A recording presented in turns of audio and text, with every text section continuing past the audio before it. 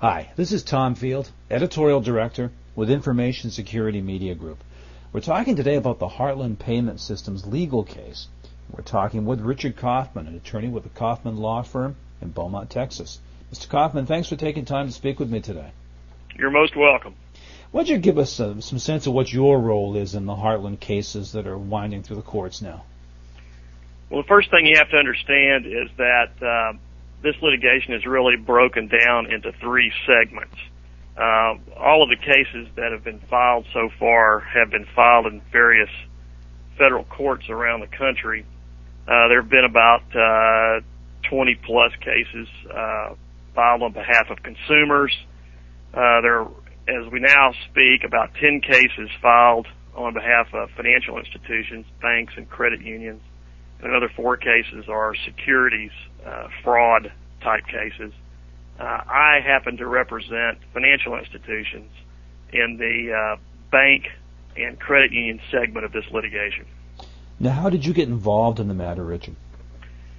I have a client in Kansas City, and he sits on the board of directors of a bank, a small country bank known as Lone Summit Bank out in Missouri. And I just happened to be in Kansas City with him when the news broke. He knew that I had prosecuted data breach cases in the past and asked me if I would be willing to represent Lone Summit Bank in this litigation, since they got hit pretty hard by this data breach. And as a result, I filed the Lone Summit Bank case in federal court in Trenton, New Jersey, which happened to be the first financial institution case filed in the Heartland data breach litigation. Now, I know there's some news this week. Where are we now in the legal process with the suits that you're involved with? In the federal court system, there's a mechanism known as multi-district litigation consolidation. It's done by the multi-district litigation panel, which is a select panel of federal judges. This panel meets every other month. It met in late May in Louisville, Kentucky. And pursuant to these provisions, the federal court system can consolidate litigation, can consolidate various cases that are filed around the country in federal courts that are alleging virtually identical claims against the same defendant. All of these cases can be brought together and consolidated and coordinated for pretrial purposes and for efficiency's sake in one federal court. The hearing took place again on May 27th, and just about all of the parties involved, Heartland and most of the plaintiffs, argued that the case be consolidated in Houston. The parties were requesting Houston because, come to find out, even though Heartland is based in Princeton, New Jersey, its IT operations that gave rise to the data breach are actually located in Texas. Just yesterday, on June 10th, the MDL panel issued its order and, in fact, has now sent the litigation to Judge Lee Rosenthal, who is a federal district judge in Houston, Texas. So I know we've got a long way to go here, and this will be unwinding for a while, but what types of historic cases can we look to for precedents, if any? There's really only one class action data breach case that I'm aware of in which banks and credit unions were plaintiffs, and that's the TJX data breach case, which prior to the Heartland data breach case was the largest data breach case in United States history. I can say that the banks initially did not fare well in that case for several reasons, none of which exist in this case, in my opinion. Although I have been following the bank side of that TJX litigation closely, and it's interesting to note that the First Circuit Court of Appeals just breathed new life into the bank side of the case with a ruling in March of this year, and has now sent the bank case back down to the Federal District Court in Boston with the directive to look at class certification all over again. The district court initially denied class certification for the financial institutions in that litigation, again for reasons that I don't believe exist in the Heartland case. But even with that denial, the district court's now been directed to look at it one more time. Now, what do you find is unique about the Heartland case that we'll be looking at over the next course of months? Two things, really. One, and as you previously alluded to, there's only one other bank class action. This is the second one, and I think it's unique in that I think it's going to be a harbinger of things to come. But more important, I believe it's a unique case because of the magnitude of the number of accounts impacted.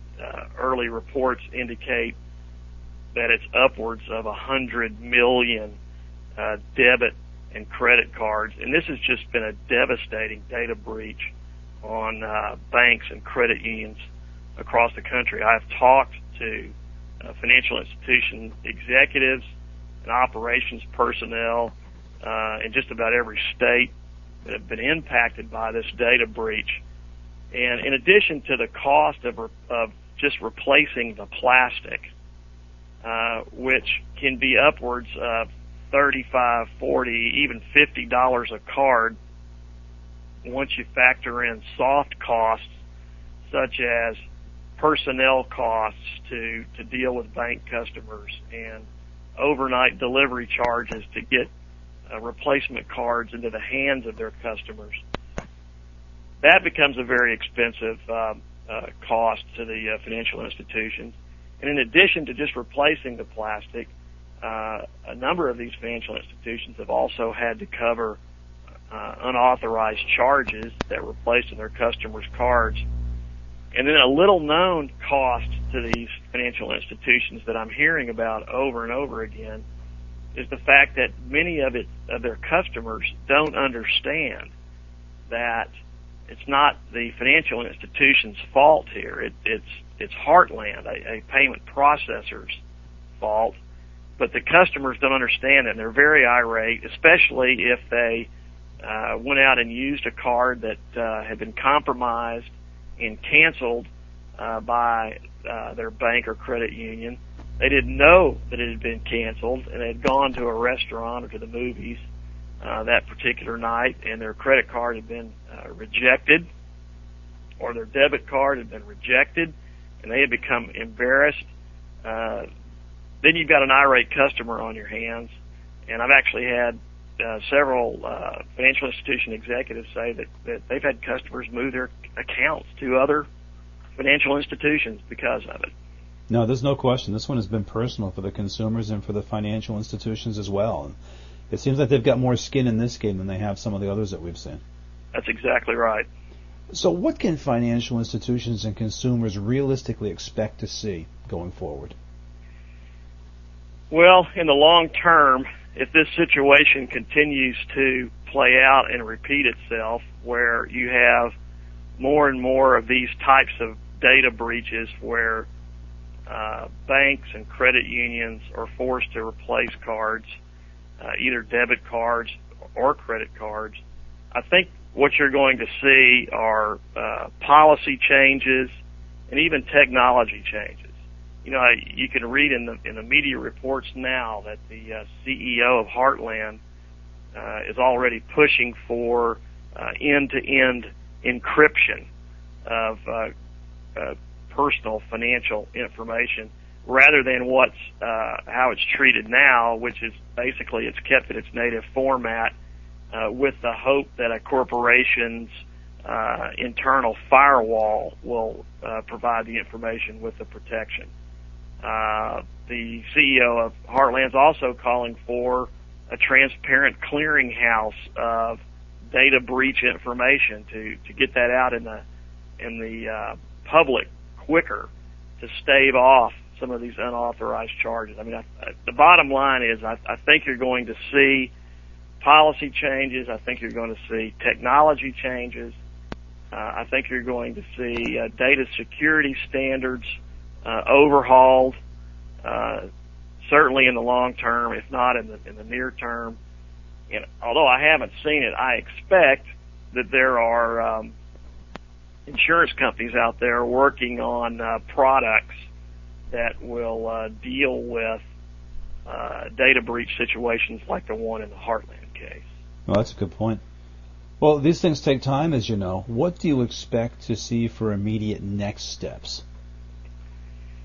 Well, as I indicated earlier, once these cases all get down to Houston, the judge in the case to which the litigation has been assigned, Judge Lee Rosenthal, will set down the initial case management conference. And at that particular point in time, she'll bring in all the lawyers for all three segments of the litigation. I anticipate that for each segment of the litigation, there will be an organizational hierarchy of lawyers. Hopefully the lawyers can get together and agree on the hierarchy. If they can't, then there will be a period of time where applications and briefs will be submitted, and then Judge Rosenthal will make that decision. But I anticipate, just having a gut feel for her docket in Houston, that initial case management conference will probably take place sometime in August or September of this year. And once that case management conference is squared away, once the organizational hierarchy is squared away, then she will enter a scheduling order that will schedule the various deadlines for the various tasks in this litigation from inception in her court until trial. Fair to say we'll be talking about this for a while. The wheels of justice grind, but they grind slowly sometimes. Although the good news is that Judge Rosenthal is an excellent judge for this case. She's a very fair judge. She's a very even-handed judge. And she's very efficient at moving her docket forward, even in complex cases like this one. So, I expect that we'll be talking about it for at least a couple of years, but we'll certainly make progress in the meantime. Well, very good. Richard, I appreciate your time and your insights today. Well, thank you for having me. We're talking with Richard Kaufman with the Kaufman Law Firm. The topic has been the Heartland Payment Systems data breach. For Information Security Media Group, I'm Tom Field. Thank you very much.